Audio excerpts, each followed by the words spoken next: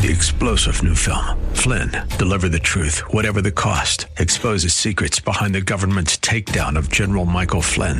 Flynn knew what the intel world had been up to. He ordered the first audit of the use of contractors. This set off alarm bells. He told the truth. He was the most dangerous person for Donald Trump to hire. They had to get rid of Flynn. Flynn, deliver the truth, whatever the cost. Available now. Watch it today. Go to salemnow.com. salemnow.com. Welcome back as we head into hour two. Excuse me, sorry about that. It is a delight to bring back my new friend, Josh Hammer. He is the opinion editor at Newsweek, a syndicated columnist. You can follow him on Twitter at Josh_Hammer. And in his most recent piece in Newsweek, Moral Clarity versus Moral Depravity in Israel and Gaza, I wanted to get him on, especially given the headlines today that there looks to be an agreed ceasefire in the conflict with Gaza. Josh Hammer, welcome back to the airwaves of Phoenix. Thanks for joining us. You bet. Anytime, Seth. Thank you, sir. Let me start with what I found to be the most interesting of this week-long exercise in confusion and repetition. I can come back to that in a second. And it's what you say at the end of your column, Josh. There's a lot in this. I'll read you your words and let you explain. The American left and the media organs it controls are exporting their paroxysms of 1619 Project rage onto a foreign stage, expiating their white guilt sins and armchair quarterbacking a foreign conflict on a co-splayed chessboard. It's great writing, by the way. Unpack it. There's a lot in there. Yeah, no, I'm happy you cited that. That was... if I'm being honest, that was a sentence in the article that I was most proud of. It's a great sentence. We should actually put it on. We do this from time to time. We cut out great sentences and put them up on our window. Bill, let's do that one. That's a great sentence. Yeah, go ahead. Sorry, Josh. No, thank you, Seth. So, look, what is happening here, what is happening in the present conflict is I don't think you can separate the increasingly hysterical, the increasingly one-sided, the increasingly overt support for genocidal jihadist, Islamist terrorist groups that we are seeing from the far left and increasingly maybe even the quote-unquote center left. You cannot divorce that from kind of the wokeization, the 1619 projectification that has happened domestically over the past few years. I think what's happened, this is a long time coming. It goes back at least to kind of the first Women's March, which is, the day that Trump was inaugurated in 2017. It's kind of continued, obviously, to the Black Lives Matter protests turned to riots and all that horribleness from last year. And just the intersectional theme, the multiculturalism that imbues the modern left, they see everything from a perspective of hierarchies of oppression, of hierarchies of privilege.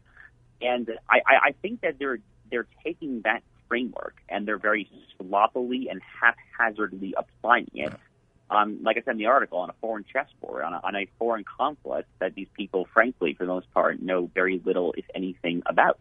And in this ridiculously oversimplified, dumbed-down narrative, the narrative that they've taken from the 1619 Project, from Black Lives Matter, from critical race theory and intersectionality and multiculturalism, they look at the Palestinians and specifically, in this case, Hamas, which, again, just to reiterate this very basic point, is a genocidal terrorist group whose founding charter calls for the murder of every Jew in the world.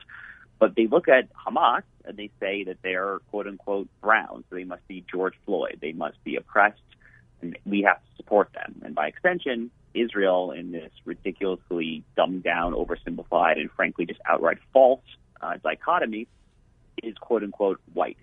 They are the oppressor here. In the left's mind, they are kind of the colonialist, European, Western-style oppressor.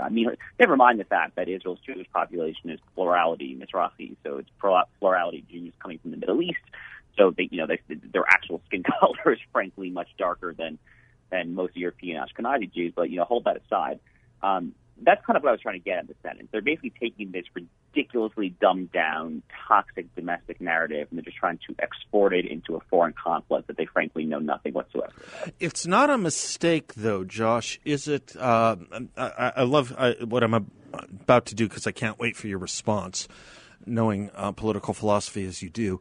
It's not a mistake, is it, Josh Hammer, that so much Marxist doctrine in America is on the same side and infusing the defense of Hamas in Gaza. To wit, you had mentioned the BLM movement. In the BLM marches, there was an awful lot of talk about divestment from Israel. There was an awful lot of shouting on behalf of Palestine in the BLM movement last year here in America on the streets. And even today, the most vociferous critics of Israel and supporters of Hamas are self-declared socialists at minimum, the Squad plus Bernie Sanders. Isn't it interesting that there's so much Marxism fueling the support for the Palestinian cause, not only here and in our social movements and political parties here in America, but in a sense going back to the entire perversion of what animates them globally, issues of race, colonialism, and imperialism, which is really what Khrushchev used to, get third world countries on his side, and inverting everything about race and imperialism, racism and imperialism, such that Israel is the racist and the imperialist and the colonialist. And once Israel is the racist, in Soviet, Russian, Marxist speak, so too are they the enemy for the Marxists in America here. I think this campaign, in other words, has been going on for some time. Oh yeah, no doubt about that. I mean, you can literally go back as far as Karl Marx himself. You can really go back to the intellectual, or as the case may be, pseudo-intellectual foundations of Marxism itself. I mean, Karl Marx, of course, was he was ethnically, legally Jewish. I mean, he was the grandson, if I recall, of an Orthodox Jewish rabbi. Karl Marx ended up being one of the great self-hating Jews of this millennium, and he harbored immense kind of self-hatred here. And we more generally, though, I think what's actually happening on the left contemporarily, I think what's happening in terms of kind of this intersectionality, this critical race theory. And I'm probably the first one who makes this point. It actually is just another form of Marxism. Right. The original Marxism, of course, which turned into Leninism and Maoism and all its various kind of manifestations, was obviously based on economics. It was based on division of human beings based on class. Class explained history. Class explained everything, and the Nazis just took it and made it race. Right? Yeah. I mean, the Soviets, obviously, the proletariat, the plebeians. I mean, we kind of saw that in the Occupy Wall Street movement, right? Which is kind of a blip in the radar historically at this point. But my Edmund Burke Foundation colleague Yoram Hazony had a really great essay at Claire Lehman's Quillette website last August. The essay was called "The Challenge of Marxism," and Yoram's a political philosopher by training, and he kind of goes in and and he theoretically breaks down what Marxism's central claims are, oppressor versus oppressed, false consciousness, the revolutionary reconstitution of society, and, ultimately the total disappearance of any kind of class hierarchies in general. And he basically says that if you look at what the current kind of Black Lives Matter intersectional left is saying, it's the exact same thing. They just talk about it with slightly different substance in the middle. They're not talking about in terms of money. They're talking about it in terms of quote unquote equity, right? To kind of use the Ibram X. Kendi, Robin DiAngelo rhetorical lingo. So it actually is the exact same thing. Ecclesiastes says that nothing new is under the sun, right? And that's kind of what's going on here. I mean, obviously during the Cold War itself, right? I mean, it's not an accident that the PLO with Yasser Arafat ended up being, effectively an invention of the Soviets. Palestinian nationhood effectively ended up being an anti-Zionist ploy of this Leninist Soviet regime. And that's not an accident. It's all based on the same underlying intellectual precepts. And war against an intellectual as well as political an armed struggle against, I think we can say, the West. I mean, it's not an accident, you're right, that not only did Yasser Arafat and the Palestinian cause throughout the 60s, 70s, and 80s side with the Soviet Union, which, as you say, it was an invention of, so too terrorist organizations. There's this weird thing I'm sorry, terrorist organizations. I mean, so too terrorist organizations. I meant so too Arab nationalist countries.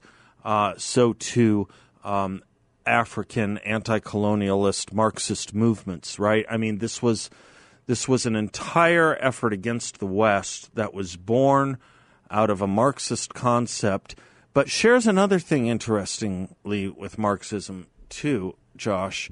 And it's particularly acute when it comes to Israel, and that is the issue of anti-Semitism within that Zionist perspective, where people try and divide it to make it sound, I suppose, more respectable. Can we talk a little bit about that when we come back on the other side? Absolutely. Thank you. I'm Seth Leibsohn. He's Josh Hammer. We'll be right back.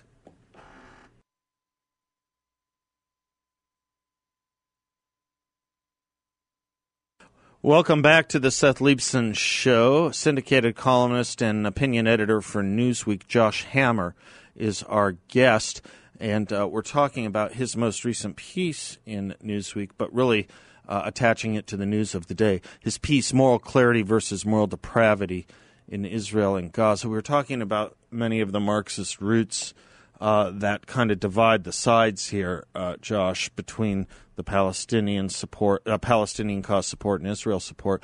But there's another thing in this Marxist, what shall we say, world of Marxist thought here, I suppose, that has come up and has come up ever since Karl Marx was on the public stage, and that is strong degrees to virulent degrees of anti-Semitism in this argument. Yes? Oh, yes. Yeah. I mean, look, we are increasingly seeing, I mean, what started out maybe a week ago or so as just unhinged statements from the Squad, AOC, Ilhan Omar, Rashida Tlaib.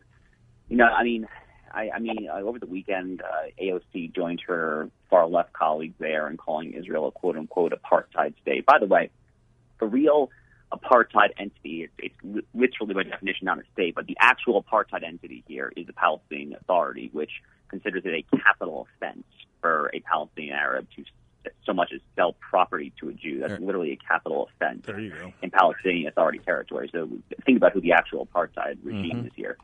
But what started out as just these frankly disgusting tweets a week ago. I mean, what we're seeing before our eyes right now, we're seeing pogroms, Seth. I don't think that's overstating the case here. We are literally seeing pogroms that are playing out right now in the United States, whether it was in Los Angeles where the Palestinian activists came to beat up diners at a sushi restaurant, literally asking the diners there who is Jewish and then proceeding to beat the crap out of them. We saw this in New York City. Something shockingly similar happened. The scenes out of Europe, out of London, and of the UK are genuinely horrifying. And perhaps what's horrifying of all is that this is happening in Israel itself. It's happening in the Jewish state. In the city of Lod, any number of synagogues were burned down. A Jew who was lynched by Arabs in Israel, simply for being Jewish, if I remember correctly, succumbed to his wounds and tragically has passed away.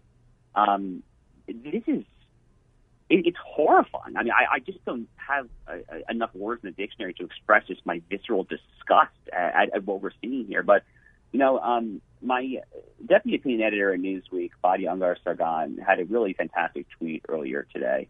She said, if I can just read her tweet, she said, if you blame the violent attacks against Asian Americans on Trump calling COVID this Chinese virus, but you can't see how Congresswomen accusing Israel of terrorism might result in Jews being attacked by pro-Palestinian mobs, you either can't think or you have a problem with Jews. Wow. And I think that's basically what's happening here. Wow.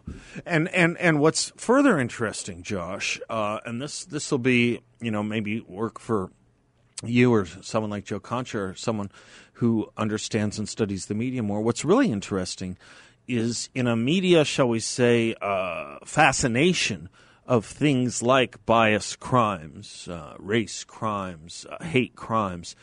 The attack, this horrific attack that you described that took place in Los Angeles, was it yesterday, I think, combined with the attacks in New York City and D.C. and Seattle and Florida, they're getting no coverage. I mean, very little coverage. Fox is about it. Which is itself just disgusting. I mean, it's just unbelievable. I mean, Donald Trump, who, for my money, for what it's worth, was, by far the most pro-Israel president since Israel was founded in 1948, likely the most genuinely pro-Jewish, philo-Semitic president possibly ever. I mean, at least since kind of Abraham Lincoln famously spoke of America as a, quote, almost chosen people, right? I mean, going back at least 150 years. Donald Trump, was tarred and feathered all the time by people who were accusing him of, white nationalist, white supremacist, anti-Semite. I mean, despite all of his myriad accomplishments, despite the fact that he had an Orthodox Jewish daughter, et cetera, et cetera.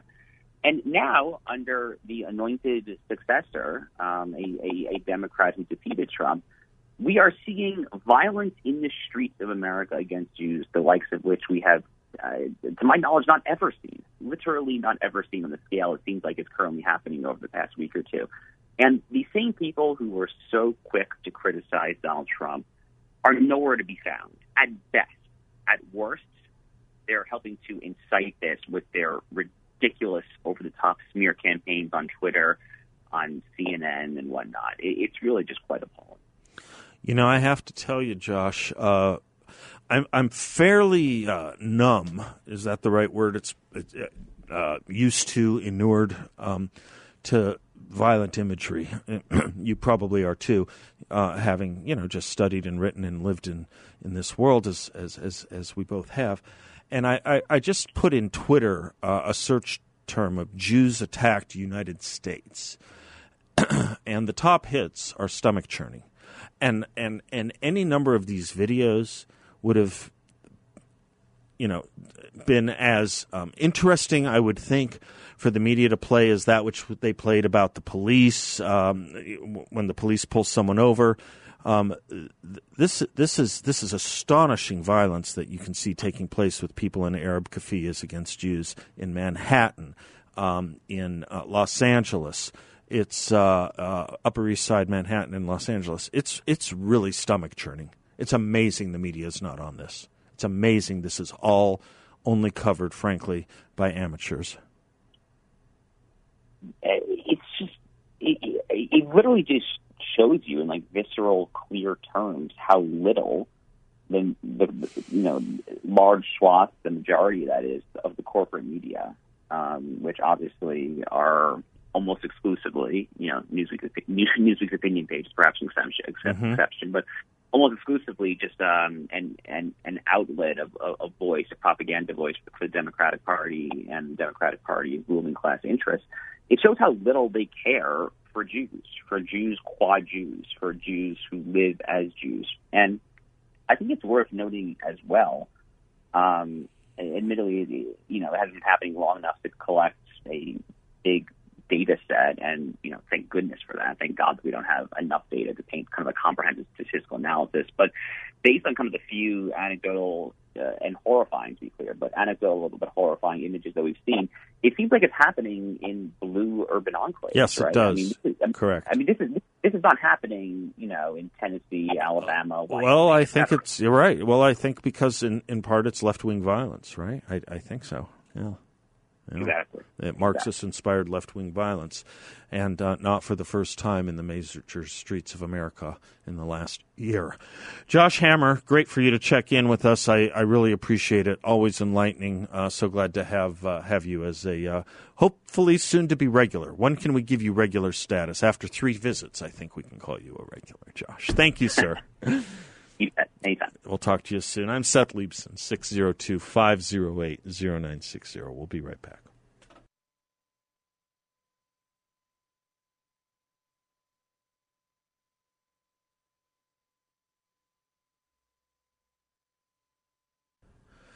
Welcome back to the Seth Leibson Show. Your show here on out, 602-508-0960. 0960. I was mentioning in the last hour the campaign we started talking about in the most serious earnestness I can remember in a long time in talking about corporations and boycotts. Serious conversation started about it in our movement, didn't it, about 3 weeks ago?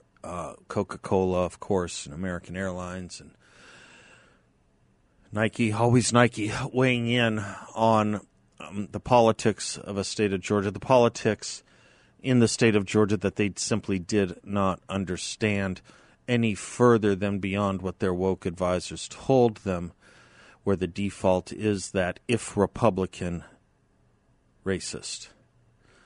Well, as Steve Hayward blessedly shows us, we're fighting back. And Consumers Research has issued a set of 30-second spots calling out these corporate virtue signalers like Nike and Coca-Cola and American Airlines for their blatant hypocrisy and grandstanding. It's worth listening to these three, and I will tell you that the result is actually starting to come in.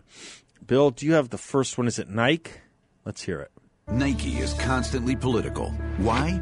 Cover. Congressional reports suspect Nike used forced labor in China. Religious minorities were ripped from their families, sterilized, sold to factories. Nike made shoes in those same areas. Congress tried to ban Nike's labor practices. Nike fought back with highly paid lobbyists. Rather than hiring Americans, Nike chose China.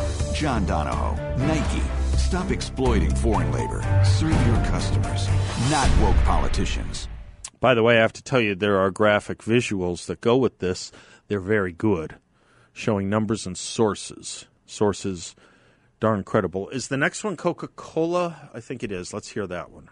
Coca-Cola is getting political, attacking Georgia's popular voting law. Why? To distract from years of dismal sales, terrible 2020 results, reports suspecting they benefited from forced labor in China. Coca-Cola products are poisoning America's youth and worsening the obesity epidemic. So the company tried funding phony science to minimize the harms, but they got busted. James Quincy, Coca-Cola. Stop poisoning our children. Serve your customers, not woke politicians. And then finally, the last one, Bill. American Airlines, rated the worst, losing the most bags, shrinking legroom during COVID. American requires passengers to show ID to fly, but attacks Texas's popular voter ID law. Why is CEO Doug Parker trying to appease the radical left?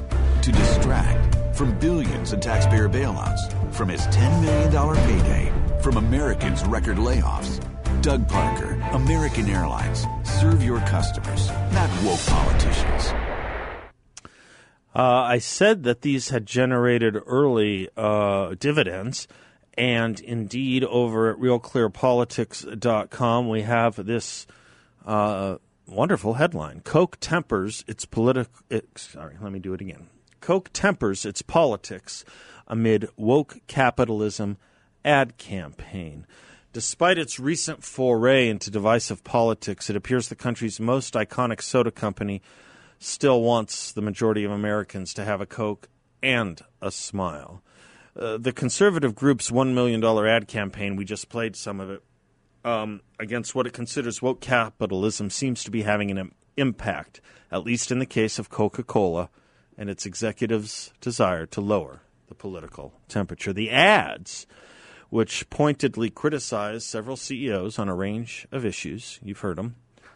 Childhood obesity to endowing and supporting China's forced labor camps, are aimed at trying to curb corporate boards taking political sides on such controversial issues as voting rights. The first round of ads called out Coke, American, and Nike for siding with Democrats in recent legislative fights.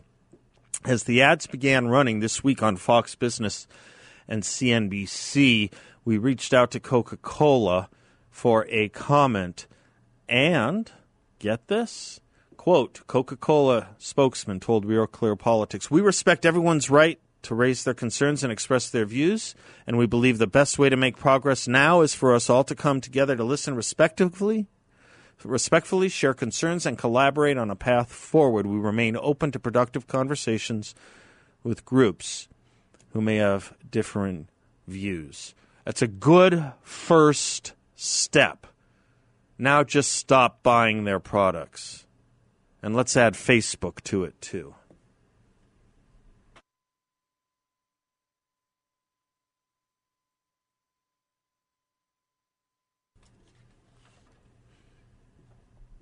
Welcome back to the Seth Leibsohn Show. Did you know foam roofs here in the Valley are a great option for many homes? That's where my friends at Trades Unlimited excel. They're there for all your roofing work, and they do great jobs on all. They're promoting their work on foam roofs right now, giving the timing and how good it is right now, weather-wise, for foam recoats. Foam roofs help insulate from extreme Arizona heat, also from exterior noise, and most importantly, from water leaks. I know the folks at Trades Unlimited. I've gone down to their offices and headquarters. I can honestly tell you, more than impressed with these people. Much more. Great people, great work ethic, quality of craftsmanship is what they stand by. Quality and service. That's what you'll come to know with Trades Unlimited. As I said, now is perfect weather for foam recoats. Protect your roof before the foam beneath the coating gets compromised. Don't wait until it's too late. Call my friends over at Trades Unlimited at 480-483-1775. That's 480-483-1775. Or find them online at tradesunlimited.com for all your roofing needs. Have you been struggling with the egress from COVID and the issue of accountability? And will there be any for the slings and arrows we were thrown to in the mediation efforts that we were lectured to, that if we didn't abide by would put fellow Americans and the rest of the world at greater risk. And so we shut down schools, the economy, and all the rest of the story that you know. We did so knowing, because we had to know, because the research was beyond peradventure. We did so knowing there would be a level of social fallout, not from the disease, but from the reaction to the disease. We knew that radically changing, dramatically disrupting children's social and educational, athletic, after-school lives would have severe consequences. It was an experiment we had not engaged in before. And that's the problem with massive social experiments on children. They almost always have baleful consequences. We did this knowing that would be the case, thinking the disease and protecting from it was better than what would happen to children if we disrupted their lives. But we didn't just stop at children. We stopped at the working age males and females of this country in too many states that shut down their businesses. And we did this full well knowing, because the social science and the literature knew and had lectured to us beyond peradventure, that economic loss and disruption, especially radical and sudden, can lead to all kinds of psychological problems, including drug addiction, substance use, in other words, relapse, and suicide. So we shut down houses of faith where people go to sustain their souls and work on improving their capacity to take pain and painful news. And we shut down recovery meetings, making it all the harder for people clinging on to an often thin reed of sobriety against a lot of, shall we say, competition to that sobriety. Now we've robbed them of those meetings as we've robbed them of their jobs. So we knew these things would happen. What some in public policy who engaged in these things and touted them and defended them and promoted them The equation they made was those social and psychological outcomes will be better than not treating COVID the way we're treating COVID. We haven't even gotten into the damage done to children with masks. So we knew there would be these things, and then the debate would be around what's worse, the remediation efforts or the disease. And we refused to engage in the kinds of things Professor Markey of Johns Hopkins, Professor McCary of Johns Hopkins, was talking about early on, as early back as March of last year, which was sequestering vulnerable populations. It could have been done. By the way, that population was not 0 to 20. Didn't affect schools. That population didn't affect nursery schools any more than it affected high schools, any more than it would affect a double-masked vaccinated person, I suppose. We made those bets. And I think the data's coming in now that the lockdown mentality was the wrong bet. Especially when you see the kind of numbers crunching that Lewis Hallman does to find that the death toll from COVID in America might very well be inflated by as much as 50% compared to the way other countries in the developed world are counting COVID fatalities. So I wondered, would there be accountability? Would there be apologies? Would there be restitutions beyond these blunderbuss attempts at stimulus? And here's the answer. It's a strange one. I didn't see it coming. Denial is the answer. Denial. Invincible ignorance is the phrase we've used here before. It comes from Catholic theology. Invincible ignorance is the inability to appreciate any fact or truth, irrespective of how much evidence there is behind it. Imagine putting your fingers in your ears when someone's talking to you and singing the alphabet song or something while you yell, "I can't hear you." That's invincible ignorance. There are those who will take everything we have said and now have melded. You know, that's the proper use of the word meld. Reveal, show. Reveal and show, not blend. Okay? It's not weld. We'll come back to that. Now that the effects have been melded, shown, revealed, we get columns like this from the LA Times. LA Times, nation's fourth most important paper. LA Times. It had an op-ed today denying that there were any problems with the lockdowns at all. Did lockdowns write the column?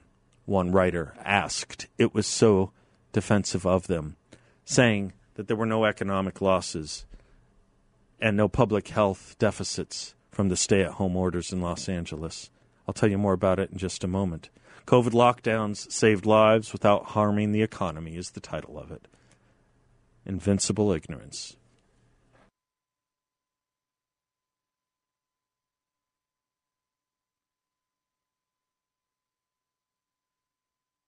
I don't know how much of you have seen the... That was a funny thing to see. What were you doing, looking up the word meld? Is that what you were doing? Okay. Bill has a music list of his 500 top rock and roll songs. Bill likes to make lists. Sounds like a children's book. Bill likes to make lists. Bill has a list of 500 great music songs. He revises it every year. I don't know how good it is, but I can tell you this. It lacks an amazing amount of depth when 9 out of the top 14 songs are Rush songs. You can't have 9 out of the top 14 songs be Rush songs, Bill. That's not. Do you have Crosby, Stills, and Nash, anything by them on there? No, you do not. Do you have Eric Clapton? No, you do not. Meatloaf? No, you do not. Eagles? No, you do not. How this is in any, those, all of them, huge crowd pleasers and topping the lists of any Rolling Stones top album sales. Everyone I just mentioned. You have none of them. None of them. None of them. Paradise by the Dashboard Light. I like that one. You like it. It's not on the list. It might be. It isn't. Have you seen it? It's a joke of a list. Well, and it's going nowhere. This is what I... do you just do this to soothe yourself? If you'd like me to play this game, I will. I've done it before. I recommend that everyone make your own top 500 songs list. I've done it. It's here. We have it. It's called my bumper music. Of course. Tucker Carlson last night did a great job in going off in criticizing, explaining and criticizing the Nuremberg ethics of Chicago Mayor Lori Lightfoot in now deeming who she will and who she will not give a one-on-one interview to. Do you know what she is doing to decide? I mean, it's tough. You're the Chicago mayor. You get inundated. It's a big city with a lot of interview requests from journalists. Do you know how she's deciding who she'll grant a one-on-one interview with? Is it the reporter who's won the most journalism awards in Chicago? It's the one who's been on the city beat, the Mean Streets beat, the longest? Is it reporters who she finds political agreement with and give her a fair shot and a fair shake from her perspective? No, it is none of the above. You know what it is? Race. That's why I called it the Nuremberg ethics of Chicago. If you're black and a journalist in Chicago, you get a one-on-one interview. She said as much, as did her press secretary. If you're white, you don't. I'll tell you about that when we come back, too. We'll be right back.